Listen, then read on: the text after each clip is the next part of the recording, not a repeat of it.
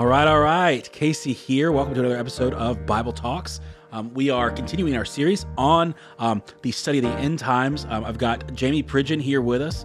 And today's episode, we are going to cover two subjects. And specifically, we're going to look at the Abomination of Desolation and the Great Tribulation, as those things are tied so closely together. And so Abomination of Desolation, Great Tribulation. Jamie, what are those? If you could just give me that, and where are they found in the Bible, and we'll go from there. So there's many places where these are found. There's a couple places where it's specific, like it actually gives it the name. But the idea of the Great Tribulation or the Abomination of Desolation, you see that kind of laid out through the Scriptures, where these events take place. So, but Jesus in Matthew 24, he kind of lays out this thing where he says, when you see the Abomination of Desolation, spoken by the prophet Daniel, gives a few other things, then he says, then there will be great tribulation, such as never been in the history of the world, nor shall ever be. And so, though tribulation is something that's kind of always a part of us, like John says in John 1, he says, I'm your brethren with you in the tribulation. Tribulation is something that everyone experiences. It just means trial, right? But there seems to be a demarcated event, which the Scriptures called the Great Tribulation, or Daniel calls it the time of trouble. And Jesus seems to borrow that same exact language in Matthew 24. And so Jesus said, when you see this event called the Abomination of Desolation, then there will be great tribulation.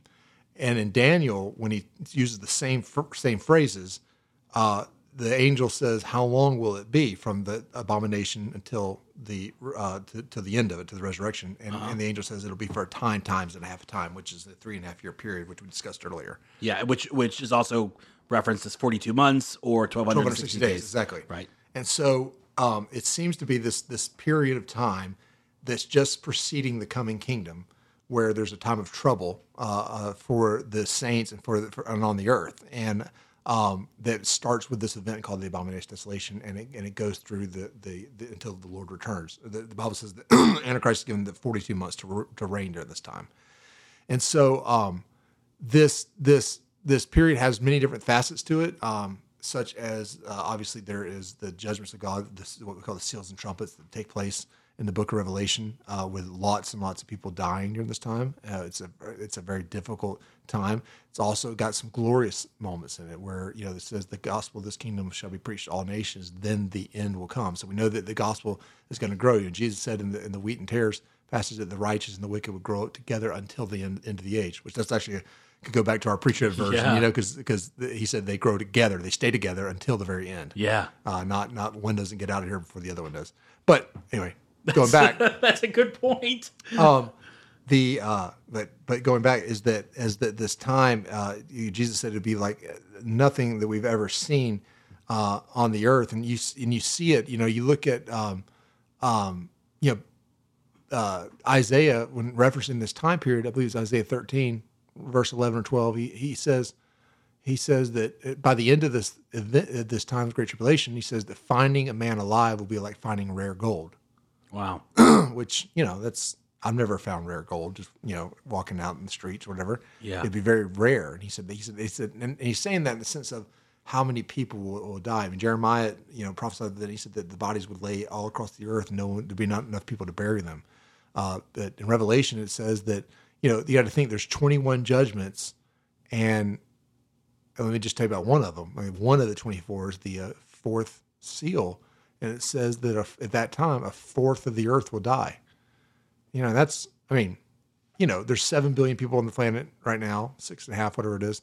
And I don't know this, but let's just for sake of argument, let's just say there's 10 billion people on the planet. It's kind of an easy number. Mm-hmm. By that time, a fourth of the earth dies. That's 2.5 billion people dying in one judgment. And that to just give you context, that would be like 50 World War IIs happening at the same time. Wow. The worst war we've ever known in the history of humanity. And imagine you had 50 of those happening simultaneously or within a short period of time. Wow. That's how many people died. And then that's at one judgment. And then you have the sixth trumpet judgment, where it says a third of the earth will die. So if you had a fourth already died, and then later on you have a third died, and that in total, that if you do the math on that, that means 50% of the earth. Wow. Winds up being 50% of the earth dies in 2 of the 21 judgments. That's insane. And, that's terrifying, and it is. It's terrifying in a sense, but in other instances, if you think about, we're all going to die. Yeah. So it's kind of like, it's just a different way to go. You know? And, so, you could die in old age, laid up in a bed, or you could get your head cut off by the Antichrist. And, I guess if you're going to go, you might as well. That's right. You might as well. I'm saying that jokingly, but yeah, so anyway, it's going to be challenging. More difficult for those that are. It's going to be difficult for everybody in the sense that as it was in the days of Lot. So shall be when the Son of Man comes. Lot was not the target of God's judgment. It was Sodom and Gomorrah. Right. But Lot was greatly affected by those judgments. Yeah. He lost his home, and he lost his job. Of course, his wife backslid, or whatever you want to call it. She turned back, and she turned into a pile of dust. Lost his wife.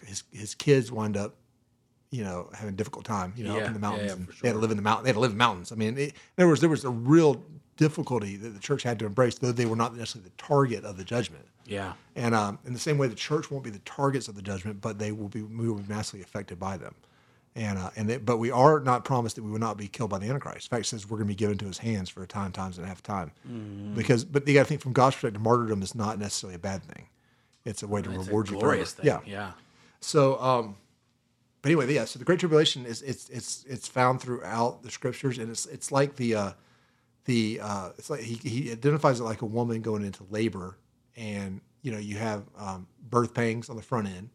So you have soft labor. Matthew 24. Matthew 24, which are usually judgment events that happen far apart when they're lesser in intensity, and the closer you get to birth, the more intense they get, and the closer together they get. And that's why he said the tribulation will be like a woman going into labor. They're going to start far apart and get closer together and more intense as we go along. My guess is we're probably in those days somewhere on the spectrum. On the birth pain spectrum right now. And it's only going to get more intense, and the judgments will get closer together.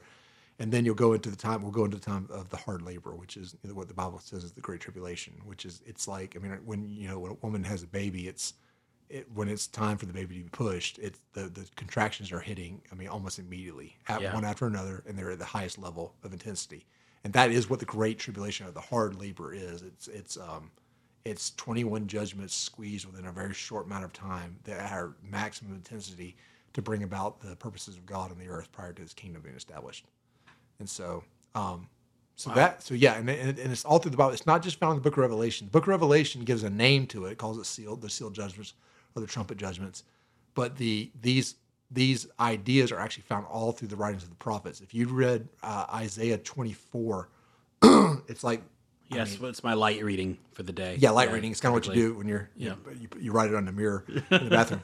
But he's very clear. He says that during this time that the judgments will hit so hard that the earth will be distorted. Like you won't be able to recognize many landmarks anymore. Wow. It says that God will make rivers into coastlands, which you could read past that. But if you just thought that through a minute, that's kind of intense. Imagine if, let's just say, the Mississippi River became a coastland. That meant half the United States fell into the ocean. Wow. Yeah. Right?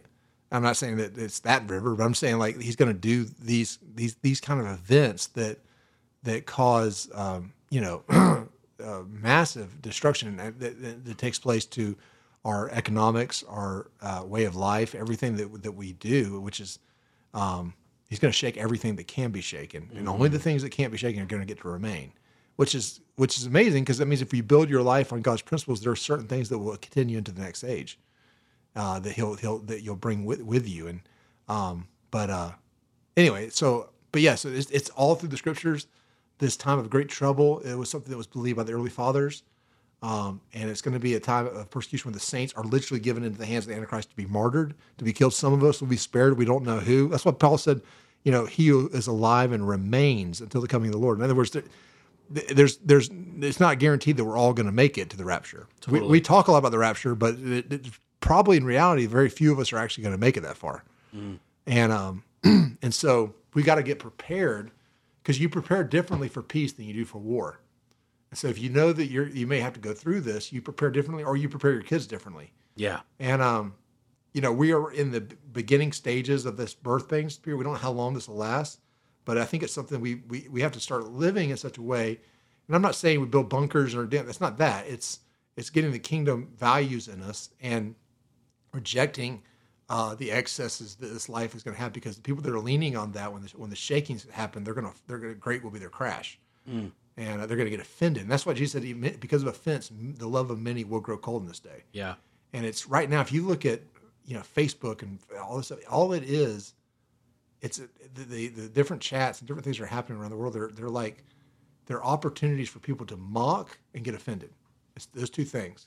And Psalms 1 is that he who sits in the seat of the scornful, he stands up at the center. That's mocking that spirit, and we've got to get free of that stuff, because what's going to happen when judgments begin to take place? We're going to get offended with God, and that's how people get. That's how mainly how people fall away. Absolutely, it's not because of God didn't come through with this prayer or that prayer or whatever. It's because they're actually offended with the Lord for various reasons, because they allowed offense in their heart, and and so anyway.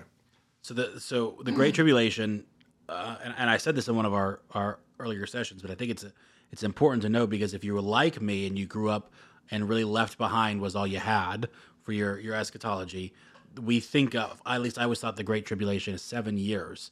Right. But what actually seems to be the case in the Word is that though it may be a 7-year period of time, really the Great Tribulation is the latter half of that, right. Beginning with what we call the Abomination of Desolation, yes. what Jesus referred to, Daniel referred to as the Abomination of Desolation. Yeah. Can you speak more on that particular thing? So what is the Abomination of Desolation? I know you talked about it's the Antichrist, sitting himself at the temple. Right. Go through, paint the picture for me. What is happening with the Antichrist as the Abomination of Desolation is happening? So Daniel 7, 8, 9, and really 11 through 12, he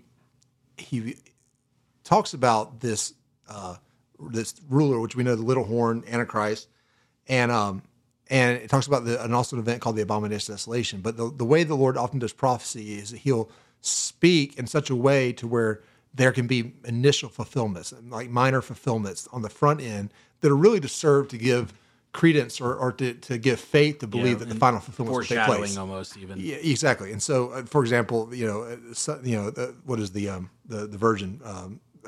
Unto us a son is born, unto us is given, and government shall be on his shoulders. The virgin shall come forth with a child, and that whole thing, the Christmas verse, right? Yeah. What's interesting, if you read that verse, and the very next chapter is actually followed by Isaiah having a baby. And he said it would be a sign to the local king in his day that the northern armies were going to come and take out the northern tribes. Wow. And so it has a fulfillment. It had a fulfillment, exactly. Right. And then Isaiah's wife has a baby, and then the thing happens that he prophesied. But I mean, Matthew, in the book of Matthew, clearly says this passage is about Messiah, Jesus. Yeah. And then if you look at the passage, it's clearly not about Isaiah's son, who didn't sit on the throne of David. He wasn't a king. He wasn't. In other words, there's parts of the passage he doesn't fulfill, and then there's part on a local area that actually shows fulfillment. And that's actually you found that actually throughout Scripture a good bit.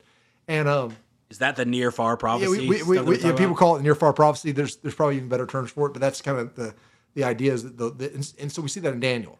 And so there seems to be, and this is actually what the Jews believed when they read Daniel. Even the disciples would have believed this, that the Abomination of Desolation was fulfilled in the 300 BC range, 330-ish BC, under a regional king. His name was Antiochus Epiphanes. They called it, his name Epiphanes, I think, was God manifest, was the idea. That's what his name means. Yeah, and they changed his his friends called him the madman. Like, they gave him a little different pronunciation. They said he was just crazy. But this king had that time Jerusalem was under control of the Greeks, the Seleucids, I believe it was, and this man is just as wicked as can be. So this is before Jesus. This is before Jesus. Really important to get that. Yeah. And he marched into Jerusalem. I'm not going to give the whole background story, but he marched into Jerusalem. This is where we get the story of Hanukkah from, which is not just a side holiday. I mean, Jesus celebrated it. It's called the Festival of Lights in John chapter 10. Mm-hmm. So it's not just a whatever. It's actually a really important event. And you can read about this in the book of Maccabees, and which is not a Bible book, not a Bible book, but a very good, but it's a good historical book to understand what was going on that day. And it talks about the Abomination of Desolation in there, because Antiochus went into the temple and sacrifices a pig, which is an unclean animal, on the altar, and he sets up a statue. I believe it was probably to Zeus, which was the Greek pantheon, but It's not real clear if that's what he did, but he puts a statue up, and then he puts idols up all around the city as well. And then he commands the Jews that were there to bow down to these idols at the point of the sword, at death. And many of the Jews were slain because they wouldn't refuse to bow down. Some of them, just yielded and worshipped the idols. And it was a really horrific event in Jerusalem. And it wasn't over until the Maccabees, the family, they raised up an army and pushed the Greeks out of the temple, and they cleansed the temple, and that's where we get the story of Hanukkah from. Of course, there's some things that have been added to it. I mean, with the menorah and how that all works. But basically, the idea was that what they did was historically true. Yeah. And so that event was called the Abomination of Desolation. It was known throughout Jerusalem that what Daniel prophesied, he prophesied about that event.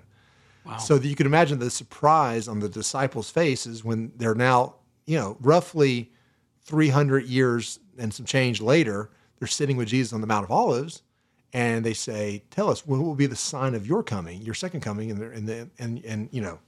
power and glory, and of your return?" And they say, and Jesus says, "Well, when you see the abomination of desolation spoken about the prophet Daniel."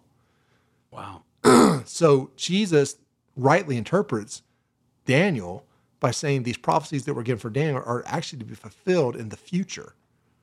But we can look to the historical, what happened to Antiochus, as a near far prophecy, as a type and shadow of what would take place in the future. Whereas Antiochus was a regional king who did something regionally in Jerusalem that affected those people.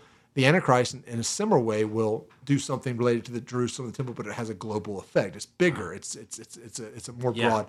And when you actually go back and read the story of Daniel, you start realizing that this prophecy could not have been fulfilled by Antiochus in fullness. There are certain things that yes, but then there's certain things that there's just no way. It's impossible that he could have fulfilled these things. Mm-hmm. Down to Daniel 11, to where it says where this man will die.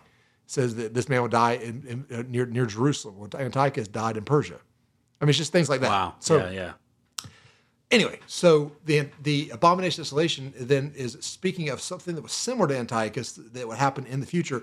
And so we see a couple of the references. Well, we see in 2 Thessalonians 2, Paul talks about the man of sin who walks into the temple of God showing himself that he is God.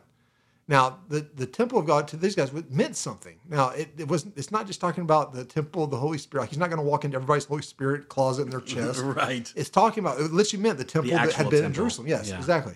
And and I wanted to say this, is the temple was not anathema. It was not like a curse word to the Christians. Mm-hmm. They gathered every day at the temple to worship and pray and do their Bible studies and all that kind of stuff. They went there all the way up until it fell in 70 AD.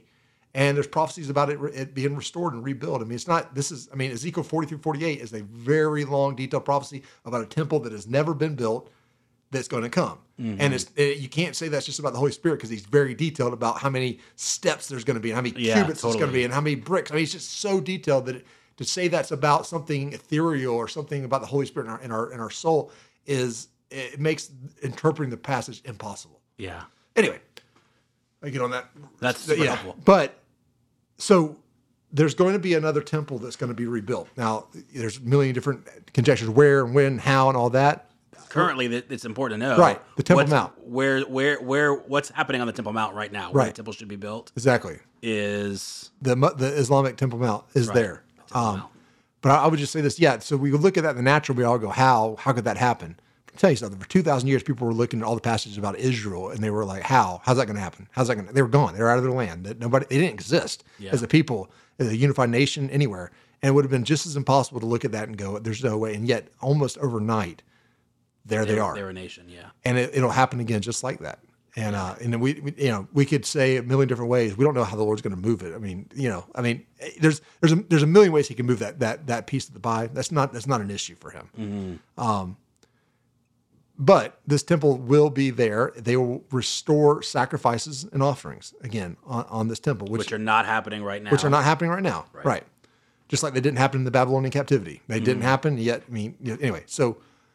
They will start, and it says, Daniel 9 says that it'll go, and then in the middle of a 7-year period, that those sacrifice and offerings will be brought to an end, and then the Abomination of Desolation will be set up.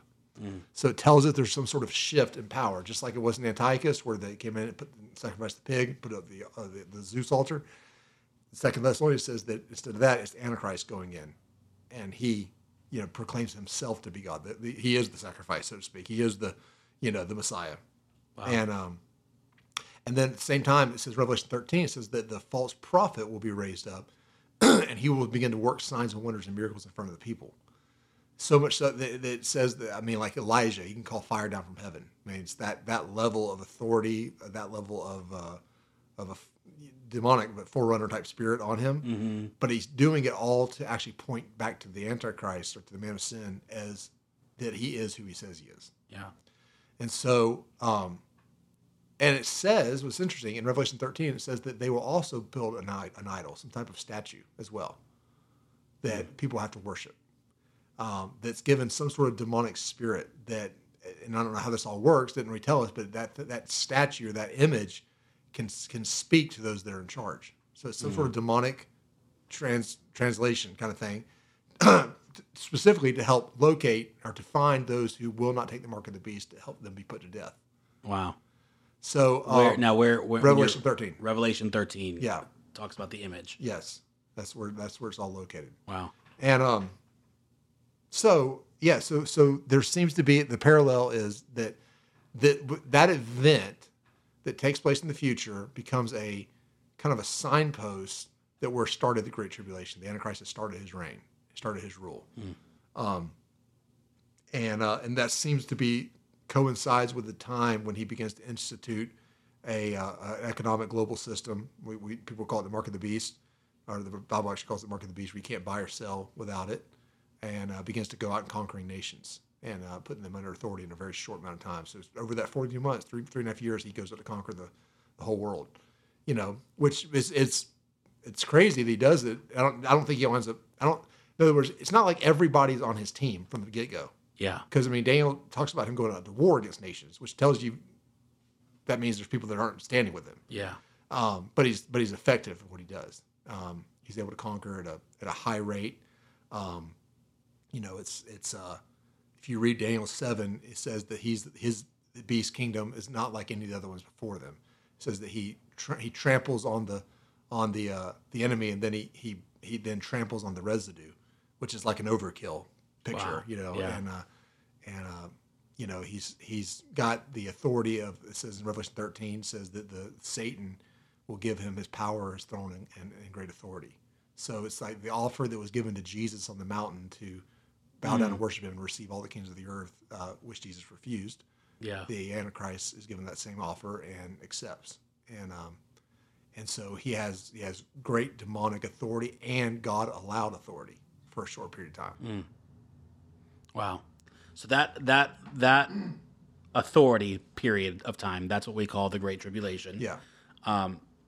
As somebody who was pre-trib for a long time, I just didn't pay attention to anything about the tribulation, to be honest with you, because I just thought I wasn't going to be here.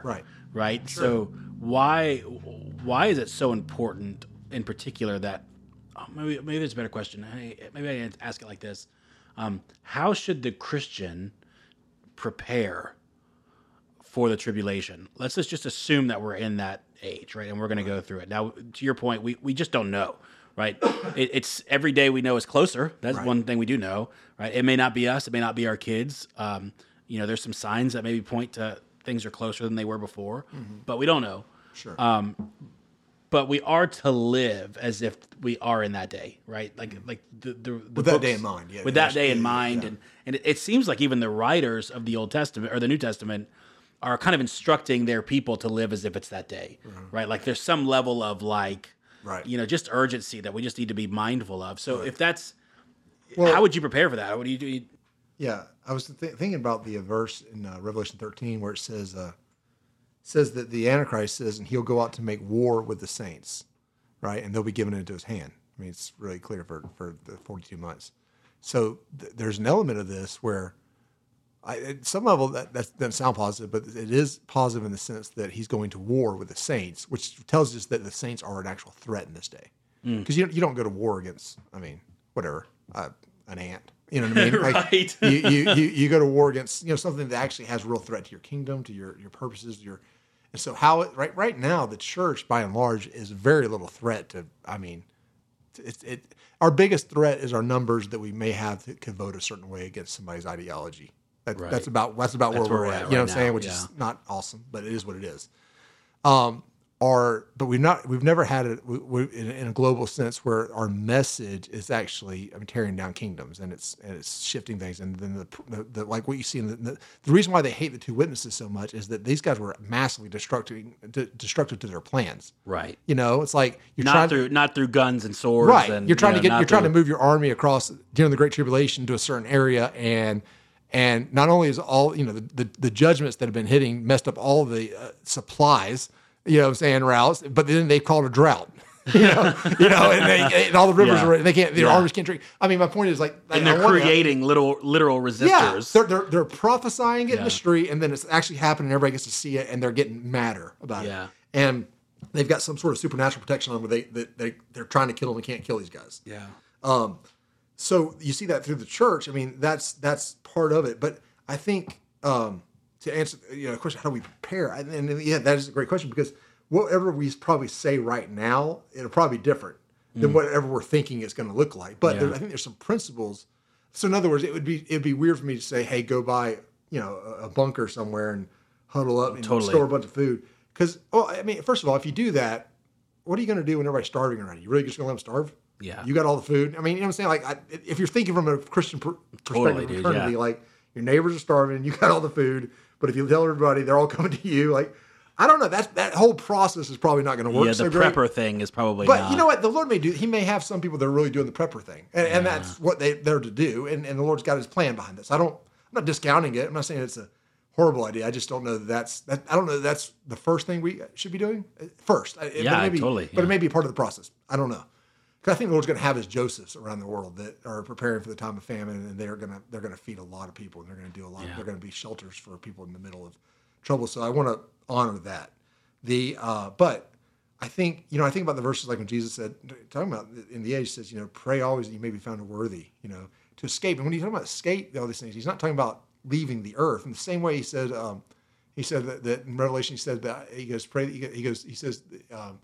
He says, he keeps my commands, where I will keep them from the hour of trouble that is coming upon the earth. Mm-hmm. So a preacher guy would say that's talking about them escaping the planet.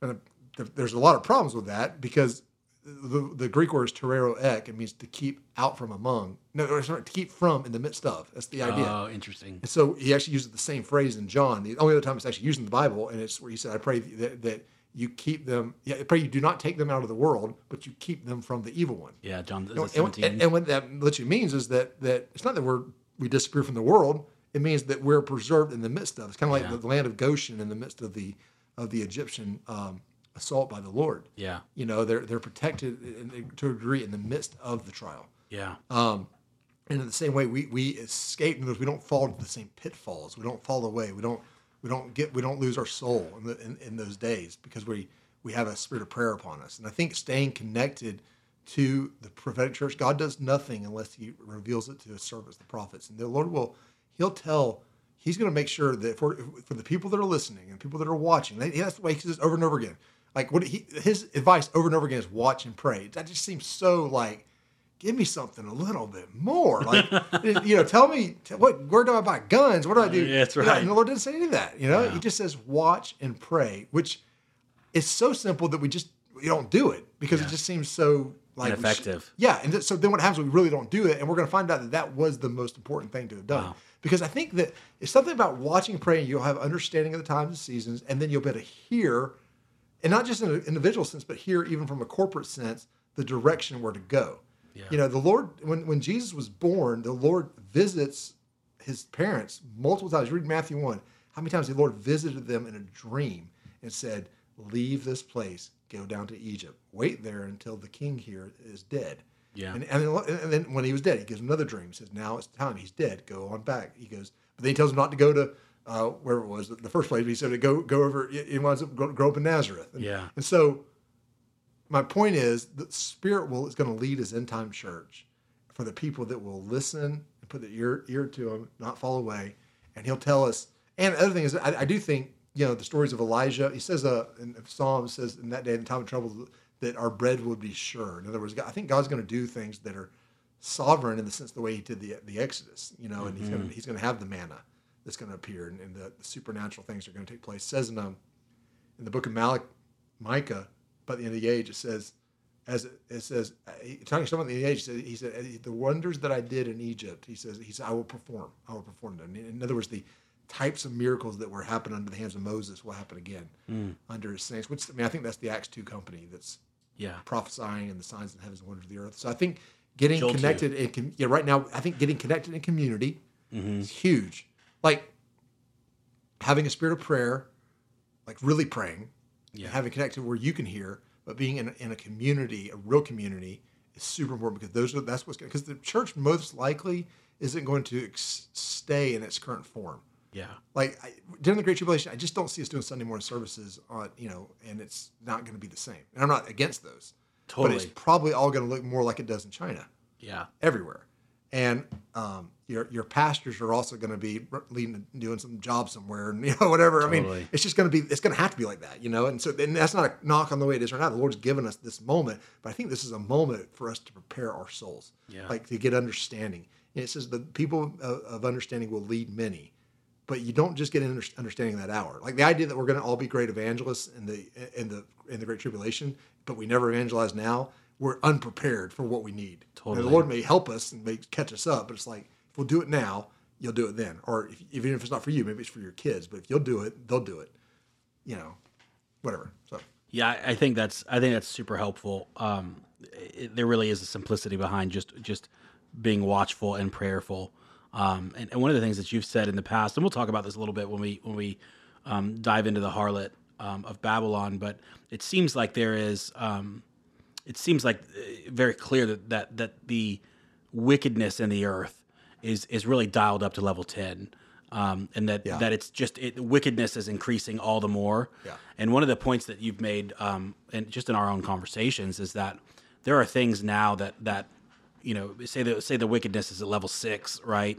Like we need to go ahead and get free of some things now, because in that day and age, there's not going to really be a chance for us to be free. Sure. Like if we can't kick our porn habit now, right, when it's a level 6 and it becomes a level 10, right, it's going to be much harder then, right? If we can't avoid materialism now, it's going to be much harder then. There's some aspects about that I think, to your point, it really understanding that we're going to be going through suffering, understanding that immense tribulation and trial is going to hit the earth. It really should inform how we live today, because it ultimately, how we live today is what almost, in a sense, kind of qualifies us to stand steadfast in the hour. Yeah. So 2 things I would say. One, on your point, Daniel 8:23 says, when transgressors have reached their fullness, the king shall arise. It's talking about the Antichrist. But it's interesting that he says that happens in conjunction with the fullness of sin on the earth. And so there is an escalation of sin. That's the Tower of Babel idea. There's an escalation that sin's going to peak. And it's going to bring forth these, it's like God allowing the judgments to happen, and that's going to be a parallel to the increasing of sin on the earth. And so right now, so like pornography, it's a level 6 difficulty in the earth right now, but just 20 years ago it was a level 3. 20 years ago, or maybe go back a little bit further than that, 25 years ago, you had to go to a gas station and look somebody in the eyes and buy a magazine. And like just the fear of man that worked in your favor kept a lot of people from doing stuff like that, right? Or go to some sleazy, whatever. But now it's like, it's completely available at it's sitting in our pocket right now. If we want, anybody could look at it at any moment. But that's still the 6. This thing's going to go to a 10. And so, you're right. Like we've got to get vision for being free right now, because it's only going to, the darkness is going to continue to get darker. The other thing you said is about having a vision or a reward. Like, I think catching a real glimpse of the rewards of the age to come, and and hopefully we'll get to go through those. I think, and where there's actually captured our heart, that will be an anchor for so many of us. I mean, he says it over and over again, to him who overcomes, I will give. To him who overcomes. So he's constantly trying to motivate us by looking at the reward. But if we have no value or don't understand what the rewards are, then we have no chance to be motivated by it. Yeah. And so then our sole motivation is, I don't know, it's less than what God motivated us by. Something like, I just want to get to heaven. I want to, I know that's bad. I shouldn't do that, or we're only being tutored by the pain that causes. Yeah. It's like, I know if I do that, that hurts, but that doesn't help on a long-term, Yeah, it gets you through a moment. But exactly. It doesn't. Yeah. So there's something about looking to the rewards. That's what the apostles said. They said, if in this life only we have hope, then we're to be pitiable above all men. Like we've given up everything because we believe there was something greater coming down the road in the next age. But if there's not anything greater coming, then you should pity us because we've made a big mistake. Yeah. But because they understood what was coming, they were willing to give up a lot on this side. That's so good. Yeah, I think that's where we need to live. Billy has said in the past something like, if the way that you're living today doesn't make sense in light of the end of the age, then you need to change how you're living today.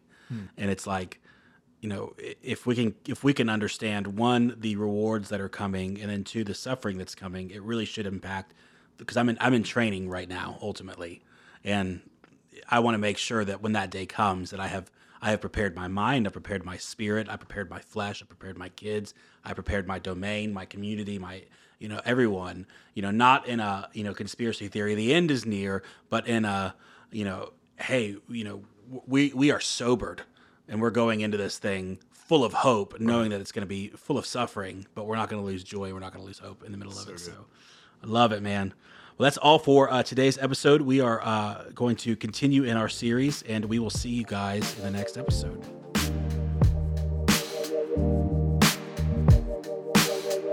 Thank you so much for listening. We hope you enjoyed that conversation and that you were ministered to. Please remember to follow us and to leave a good rating on your preferred streaming platform. And if you want to learn more about Gatekeepers, visit gatecityatl.com/gatekeepers. See you in the next episode.